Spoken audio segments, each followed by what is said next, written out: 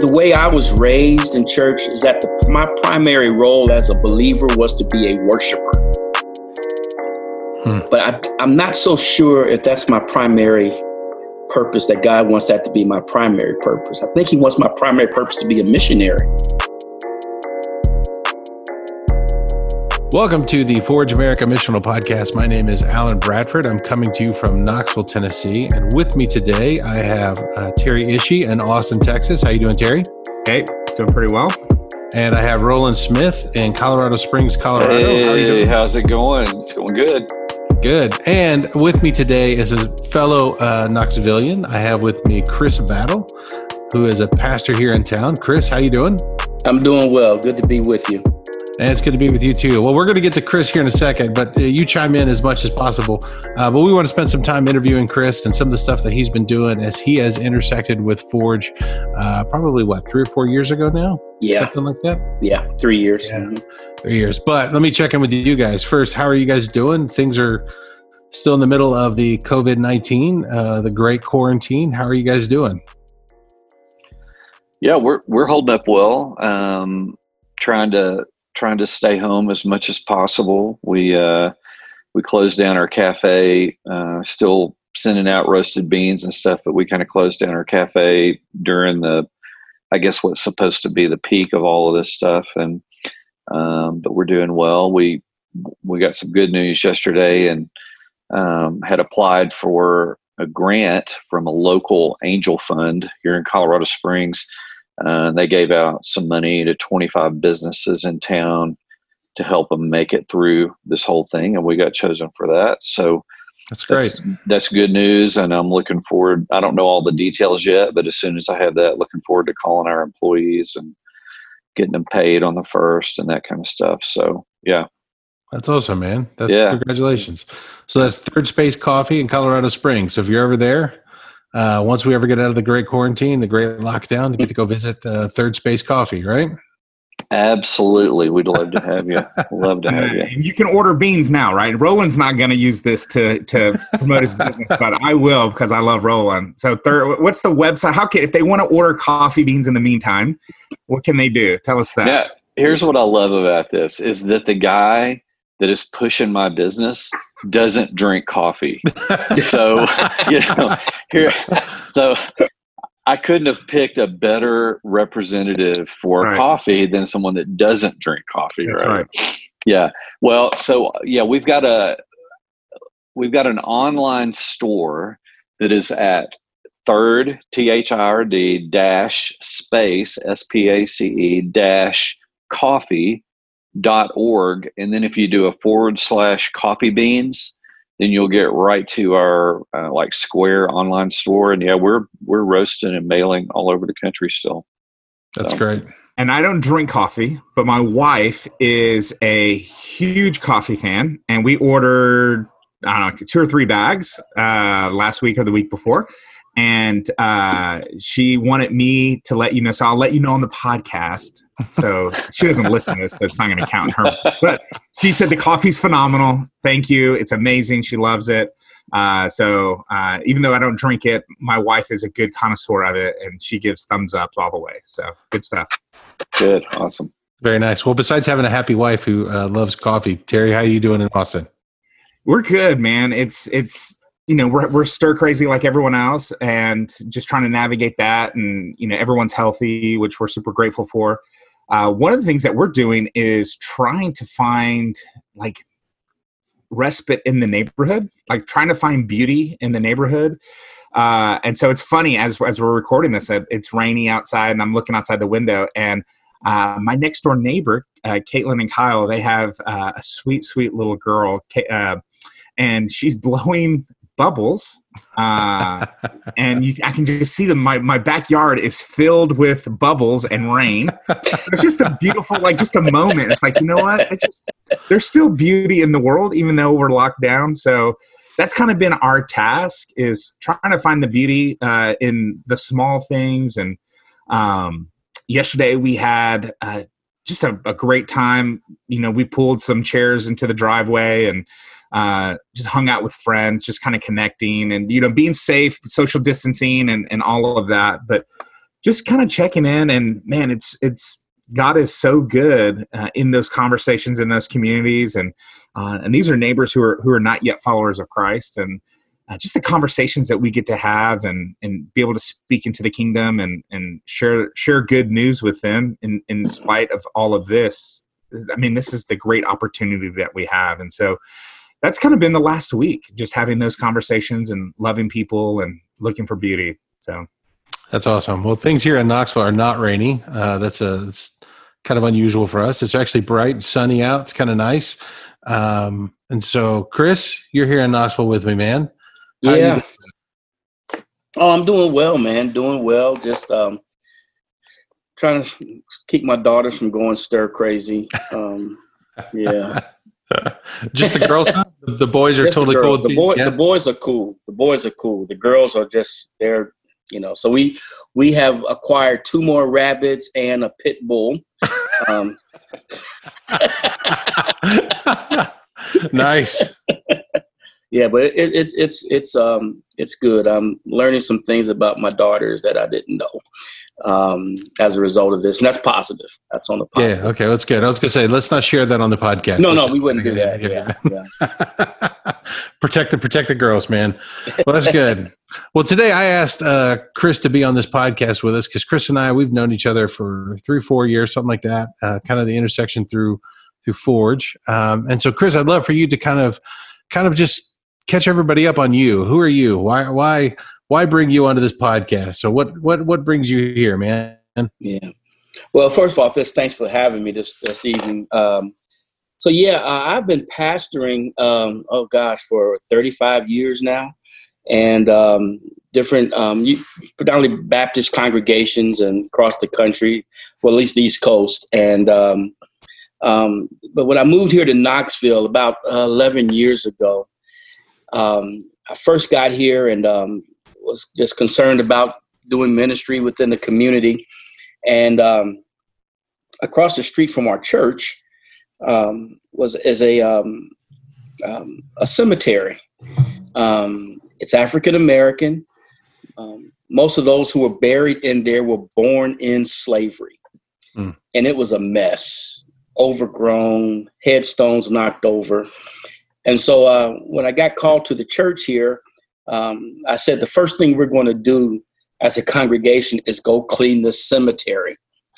And so we got out there. It's about 20, 30 of us. We're cleaning and we're raking, we're mowing, we're chainsawing, we're putting headstones back up. We got piles and piles and bags of debris in the corner of the cemetery. And having a good time of fellowship and kind of even talking about the history of the people there that were buried.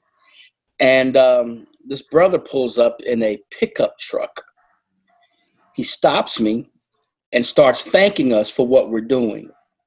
I mean, he's just going on and on. But man, I really appreciate what you guys are doing, investing in the community. And he even gets reminiscent. He says, man, when I was a kid, I used to cut through here to go to school. And he's going on and on and on. Well, I'm a new pastor. I hadn't been here 3 months here in Knoxville. And I got this guy now. I got him in the palm of my hand. He's invested in what we're doing. He loves what we're doing. I said, well, brother, why don't you come join us at the church? He looks me in the eye and he says these words, and I quote, I ain't coming to your damn church. And he pulls off. And I'm dumbfounded. I'm like, why he cussed my church? And for a decade, I mean, even today, that bugged me. I mean, it just bugged me. Why is he not coming to my church or any church for that case? And then, of course, in 2016, and you're familiar with this, Alan, they did a study in Knoxville on church attendance, and I'm pretty sure this goes pretty accurate across the country. Is that only 20%, roughly 20% of Knoxvillians go to church on a regular basis. And Knoxville is the buckle of the Bible Belt, and only 20% go. Roughly 40% are done with church. They used to go to church. But they don't go anymore for whatever reason, church hurt, relevance, what have you. A lot of most of them love Jesus, just hate the institution of church. And then another roughly 40% are to have no religious affiliation. And so I'm talking with my friends and things like I said, so folks aren't going to church across denominational lines, across racial lines, and our churches are dying. Our churches are dying. And here's the kicker: the 20% that do go,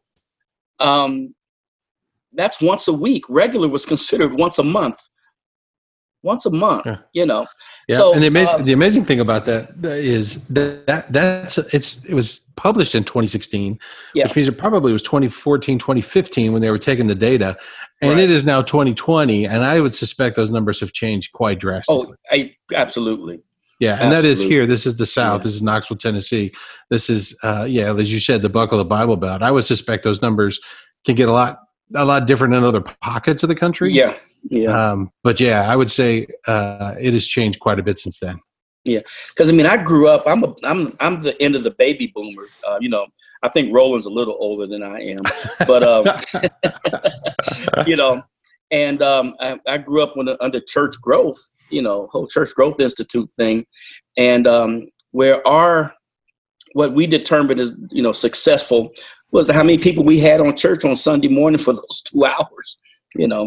That was success, but now people aren't coming. And it taught me a great lesson, and I think it really took Forge to help me understand this, was that probably what I should have done was, number one, instead of inviting him to come to our church, to come to this building, probably what I should have done was asked him his name. Honestly, if this brother would come up to me right now, I would not know who he was. Ask him his name. And number two, engage him in what he's already voiced interest in. He says he's appreciative of what we were doing at the cemetery. Man, hey, come join us. Pick up a rake, get a lawnmower, help us put these headstones back up. At the least, can we use your pickup truck to put these garbage bags and take them to the dump there across the street? Because I think about it too, Alan. I wonder what he heard. What he heard. I got a feeling this is probably what he heard when I said, come to our church. So all this guy wants to do is wants me to come to his church, sit in his pew, listen to his choir, listen to his sermon so he can get my money. And he wasn't too far off because the choir didn't sound that good at that time. But that's what I had been trained to do in my seminary, is how to get people in the building. And yet now I realize folks aren't coming to the building. So what we have to learn how to do now is to do church differently. And it was over a decade. It was over a decade that I think I finally caught on to what's going on here. So so that's what got me. That piercing statement is really what started this whole thing for me. I'm like, if folk aren't coming, then we really have to do something different. Maybe we need to take the church to the street. Maybe we need to do something like Jesus did, and do like that. So what happened was, and it kind of, I'm not going to say it was really intentional, but it worked out. In 2018, we started a community garden at our church. And it was really I love gardening. I've always had a little backyard garden or a raised bed. And we had a plot of land that was vacant, never being used for anything. Hey, let's start a community garden. And so what I'm doing, I'm going out in the community. I'm knocking on people's doors and asking them if they want to get a plot. I got so thoroughly embarrassed. There was a house 2 doors down from our church. I've been pastoring this church for 10 years. I knock on the door and I realize I don't know these people. And I'd seen them, maybe waved at them, but I didn't know them. I knocked on the door and they said, "Hey, Pastor Battle, how you doing?" I felt an inch tall. I'm like, I've been sitting in my office for 10 years, and I don't know the neighbors. I don't know the people around the church. Yeah. Ultimately, what I learned is I met more people in the first season of that garden than I did in the 10 years sitting in my office. You know, it's amazing how okra can bring people together. Especially fried okra, right? Yeah. So we started this community garden. We had like about 12, 16 plots. And we had what we called a gleaning fence. And on that fence, all the food that was grown on that fence was free to the public. We'd attach some baskets to it. And so every morning I would go out, get the produce, put it in the baskets, bag it up, wash it off, whatever. And it's based on the Old Testament concept of leaving the corners of your field unharvested for the poor. And so people were coming by every day, getting some produce, and that was exciting to me. But what happened then, this is where I really believe it was a God thing, is because I really became concerned about food disparity in our community. There are no grocery stores in my zip code. No grocery stores. The USDA says if 1/3 of your community is more than a mile away from a grocery store, fresh market, farmer's market, you're considered a food desert.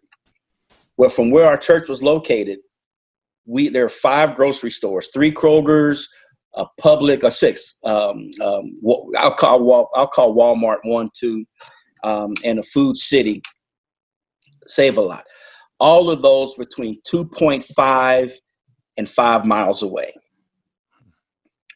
So we're in this food desert. 70% of my community, in an unverified statistic, 70% of the community is doing their grocery shopping at the dollar stores. Now, there are a plethora of dollar stores, Dollar Tree, Dollar, pick a dollar, everything, all kind of dollars. And people are literally doing their grocery shop because it's convenient. In a depressed community, car ownership is low. So who wants to carry, if you're a single mom in particular, got a couple of kids, you go to work, who wants to come home, get in the bus, load some kids with you, go to the grocery store, wait for, get your groceries, carry all those groceries on the bus, go back. What would take me, who has a car, 20 minutes may take them 2 or 3 hours. So it becomes a real burden. And so people are going to do what's convenient. And particularly if you got kids, if they're at the dollar store, they're going to get the cheese doodles because there's no apples available. And so we began to really get concerned about that. So we reached out to the Nourish Knoxville. They are responsible for all the farmers markets in Knoxville. We reached out to them, said, hey, we want to get a farmers market started. And she said, the young lady that was operating, she said, hey, there are other people in your community who want to get it started. I knew every single one of them. We got together, and within 2 months, we started a farmers market. We call it the East Side Sunday Market. So we start right after church. So, folks can get out of church and go buy them some collard greens. And you did it right on the property of the church. It was right on the church property. Yeah. Which was a problem, which we found out was a problem.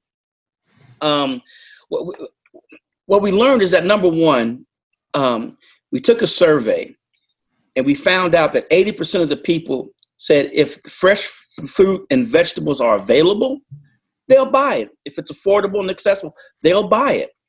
I mean, organically grown food is expensive. Okay. It's expensive. But if it's available, it's accessible, it's affordable, they'll buy it. Okay, cool. But what we found out, though, is because it was on the church ground, there were a lot of people in the community who would not come because they thought it was a means of proselyting.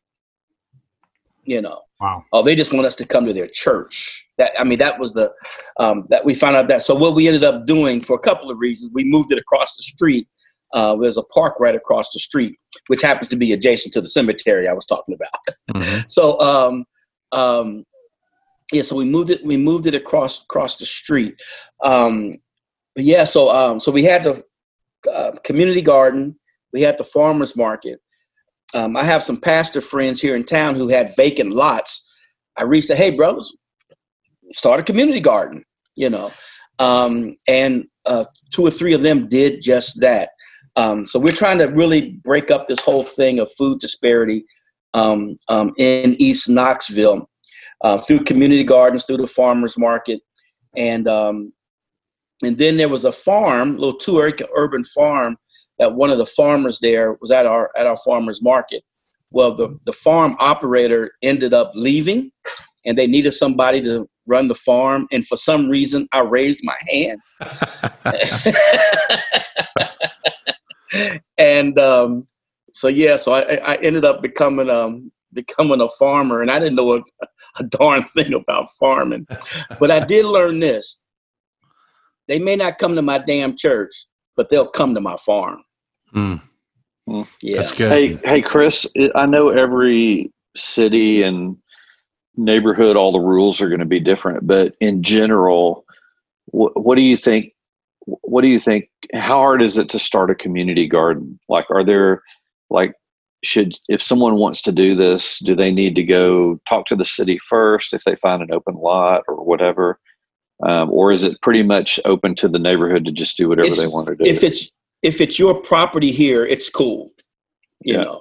But if it's city property or if it's a vacant lot, you need to go to the city, because a lot of times you have to get zoning changes and stuff like that. There was a piece of property right down the street from our church, and I was looking at doing one, and by the time they told me what I needed to do, I'm like, nah, that's okay. I'll just stay where I'm at, but they got to protect themselves, and I get that. But there can be a lot of red tape that you have to go through. But if you already have the property, okay, you can go ahead on and use that. And that's what we were successful. We had 3 churches to do that. We even had a corner store that is letting us use their property to have a garden. Yeah, so we actually have another Forge alumni. So Chris did what we call a missional learning community back several years ago, and that was kind of your. I've taken it 2 or 3 times because I'm a little slow. Yeah, you have done it 2 or 3 times. But we had another Forge alumni, one of our residents. He started a community garden in his neighborhood. He'd always had the dream for it, always wanted to do it. So what he did is he got together with a couple other guys, and a lot had a burned down house on it, and then nobody wanted to do anything with it. So they kind of checked it out for a long time, bought the lot, cleared it out, and they've started a community garden there that's incredibly successful. And then again, it goes back to think, if you own the land, you can kind of almost do what you want. But it's been kind of the jewel of his neighborhood, which I think the same thing with the garden that you did, and especially with Battlefield Farms. Yeah, we're real excited about it. Our farm got sold. We were leasing the property, and it's amazing how God does things. I had a guy call me once and say, "Hey, man, I got 7 acres of land that me and my wife were preparing to be a farm, and it's got 28 inches of topsoil." He's just going on how good this land. He said, "But there's one problem." I said, "What's that?" "We got divorced and we sold the property." So he said, "But I think the people that live there now might be willing to let you use the land." And so he reached out to them, and we met, and they said, "Hey, take the land. You can use it as long as you want to for the Battlefield Farm." So now I've moved from 2 acres, which was $1 a year. My lease was $1 a year for 2 acres. Now I got 4 acres, and it's absolutely free. See how God works? Wow. That's good. That's good. And so we're also in the process of purchasing some land, and we're going to use that for, it's going to just be for training, going to be like a farm school. So I'll do most of my production at the 4 acres, and just use the 1 acre for the for just teaching kids how get involved in this whole idea of farming and producing your own food. Yeah. That's great. Well, I know that, so there's been a progression there too. And since I've known you and kind of walked through a lot of this, in the midst of all of this, I know that because of that story of that gentleman in the pickup truck, because of kind of your heart and what you witnessed at the garden and then in the farm, I know that you kind of had an epiphany, a kind of an idea. Something was birthed in you that said, hey, I think I need to be doing stuff a little bit different, especially when it came to the ecclesia, to the church thing. And so could you kind of walk us through a little bit of how that looked for you? Yeah. So as I said, I've been pastoring traditional Baptist churches for 3 decades, Baptist born, Baptist bred. When I die, I thought I'd be Baptist dead. But realizing people weren't coming to church, seeing the numbers in our church decrease. Between 2017 and 2018, we had 1,000 less people attend our church. I think there's some reasons for that, but a lot of that is just frequency. The frequency of the members just decreased. But I wanted to see us get out. I've been thinking on this. I think the way I was raised in church is that my primary role as a believer was to be a worshiper. But I'm not so sure if that's my primary purpose, that God wants that to be my primary purpose. I think he wants my primary purpose to be a missionary that worships. And as I'm trying to relate this and share this with the church, I'm getting this resistance, if you would, let's just be, and I really, and again, Forge is happening at the same time, and it's really messing me up. I can't use the terminology I really want to use, but it was really, really messing me up, and it was making sense. And I'm like, this is what I've been looking for. This is it. But if I do this, I'm going to lose my job. I'm going to lose my source of income. And so ultimately what happened is I did take a leap of faith, and we left the church that we were at, and we started the what we call the Underground Collective. And we are a group that's committed to following Christ and who are actively cultivating shalom wherever we are. And our goal is just to do that, to be good in community, to live in proximity. It's amazing what I've learned, Terry, is that I have chickens. It's amazing what eggs can do to create good neighbors. Good. Hey, you give a neighbor a dozen eggs. I mean, fresh eggs straight out the butt. Yeah. It does some amazing things. I mean, it creates opportunity for conversation, and just living in proximity with people, and being a good neighbor. And and particularly during this time, we're going to go into this quarantine business. Taking a dozen eggs over to your neighbor, it really makes a difference. And so I'm really learning that my as a believer, my goal is to understand myself as one who is sent and one who has to carry that message, as opposed to one who's just worshiping. Because I think what I've learned and what's been embedded in me now is that church is not a location. It's not a place on the GPS. It's not an address. It's not a particular time or a particular place. I am church. We are church wherever we are. And so I had a guy come to the farm one day, homeless gentleman, and we're talking.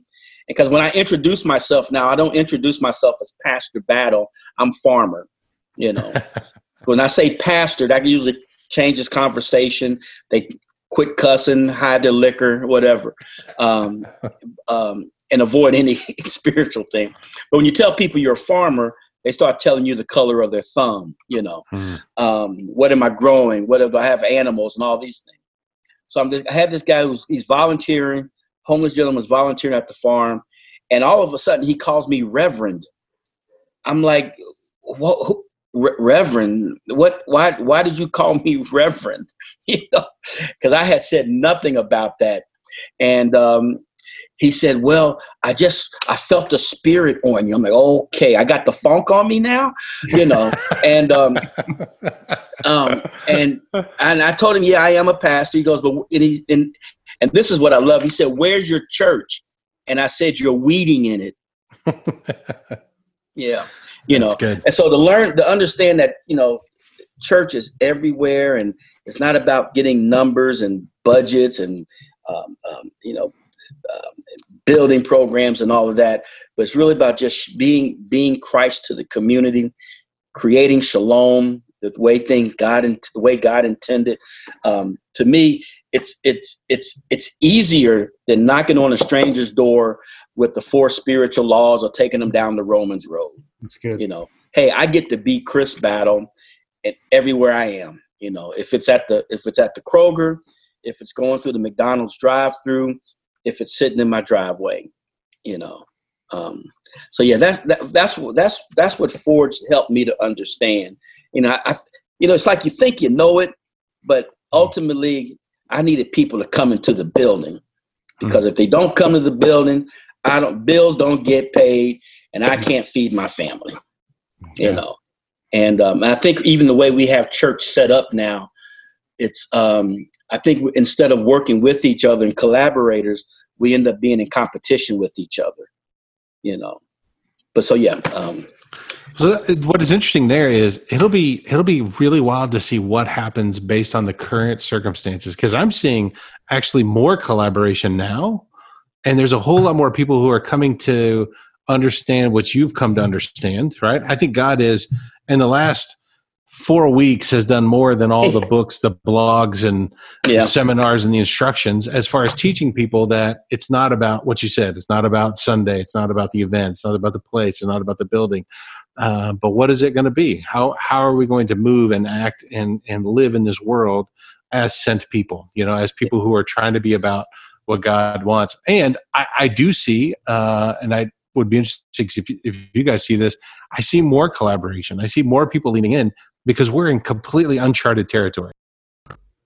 Yeah, one of the things that I think is interesting, and I love, Chris, what you've done with the Underground Collective is you've oriented the church around the kingdom rather than services, right? You do churches look at the Sunday morning, but you guys are you're taking a kingdom perspective, and I think in light of everything that's going on, I think more churches are being forced to think, what does it look like to be kingdom oriented? And when we say kingdom oriented, what we're talking about is, what does it look like for God's people to be in the business of justice and reconciliation and wholeness and goodness and beauty? And I love how you guys have found that tangible expression of the church where you guys are bringing beauty, right? I don't drink coffee and I don't garden. Those are two things that we've talked about today. But I love the smell of coffee, and I love being in and around gardens. And I'm a cook. I almost went to culinary school, and so I love working with fresh food products and things like that. And so there's beauty in that. But I love this idea of fighting food disparity. That's very much a justice issue, and that's very much a mission thing. I mean, that's part of God's mission, is to make things right, to put things back to the way they should have been. And I know, Chris, in our conversations, we've talked quite a bit about this. You use the word food apartheid. Tell me a little bit about that and how you guys are approaching this fight in not just food disparity, but food apartheid, and what ramifications it has for justice, and how we can embrace and engage God's mission in this. I wish I would have been the one to come up with that term. But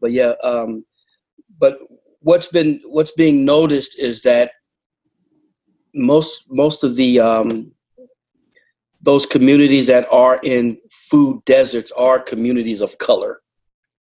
And so there's definitely an apartheid aspect to it. That this is about race, income, what have you. And because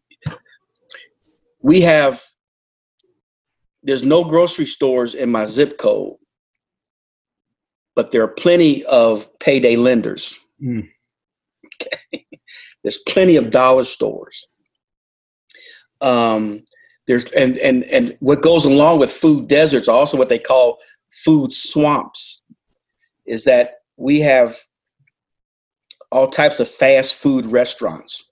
You know, by the time I go from my house to the Kroger that I go to, I pass almost about 10 drive-through fast food places. You know, and as one guy says, it's not the drive-by that's killing us; it's the drive-through, because people are literally dying of people are dying of diseases, curable diseases. But it's all about what we're taking into our bodies. And a lot of times we're finding that, grocery stores tend to be anchor stores.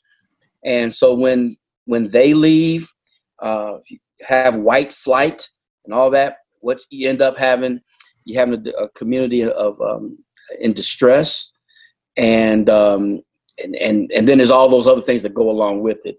Obesity, sugar diabetes, high blood pressure, because all the food that they're eating is just processed food that has no nutritional value. Yeah. So yeah, that's one aspect that we're really concerned about. The justice side of it is number one, making people aware of it. Yeah. But we're also working now to develop a food co-op in our community, and there's some other things that we're doing. But that is our next goal. To start a food co-op where people in the community from their own gardens can bring food there and, again, fight against food disparity, but also to begin to gain a little income from their own hands. So yeah, that's the exciting part to me. And I love that they're participating in the mission of God, whether they're followers of Jesus or not. They're now participating in the redeeming, the restoration, bringing beauty, wholeness, and justice to their community. And when you can stand next to people like that and say, "Hey, we're doing this for our community," we now have something. We have a reason why, right? Everyone may have their different reasons, but we have our reason, is because Jesus is the Lord. And so, man, it's an inspiration. Being someone who I grew up in inner city Houston, and I didn't go to a grocery store. I take that back. I went to a grocery store once and got arrested for shoplifting as a kid.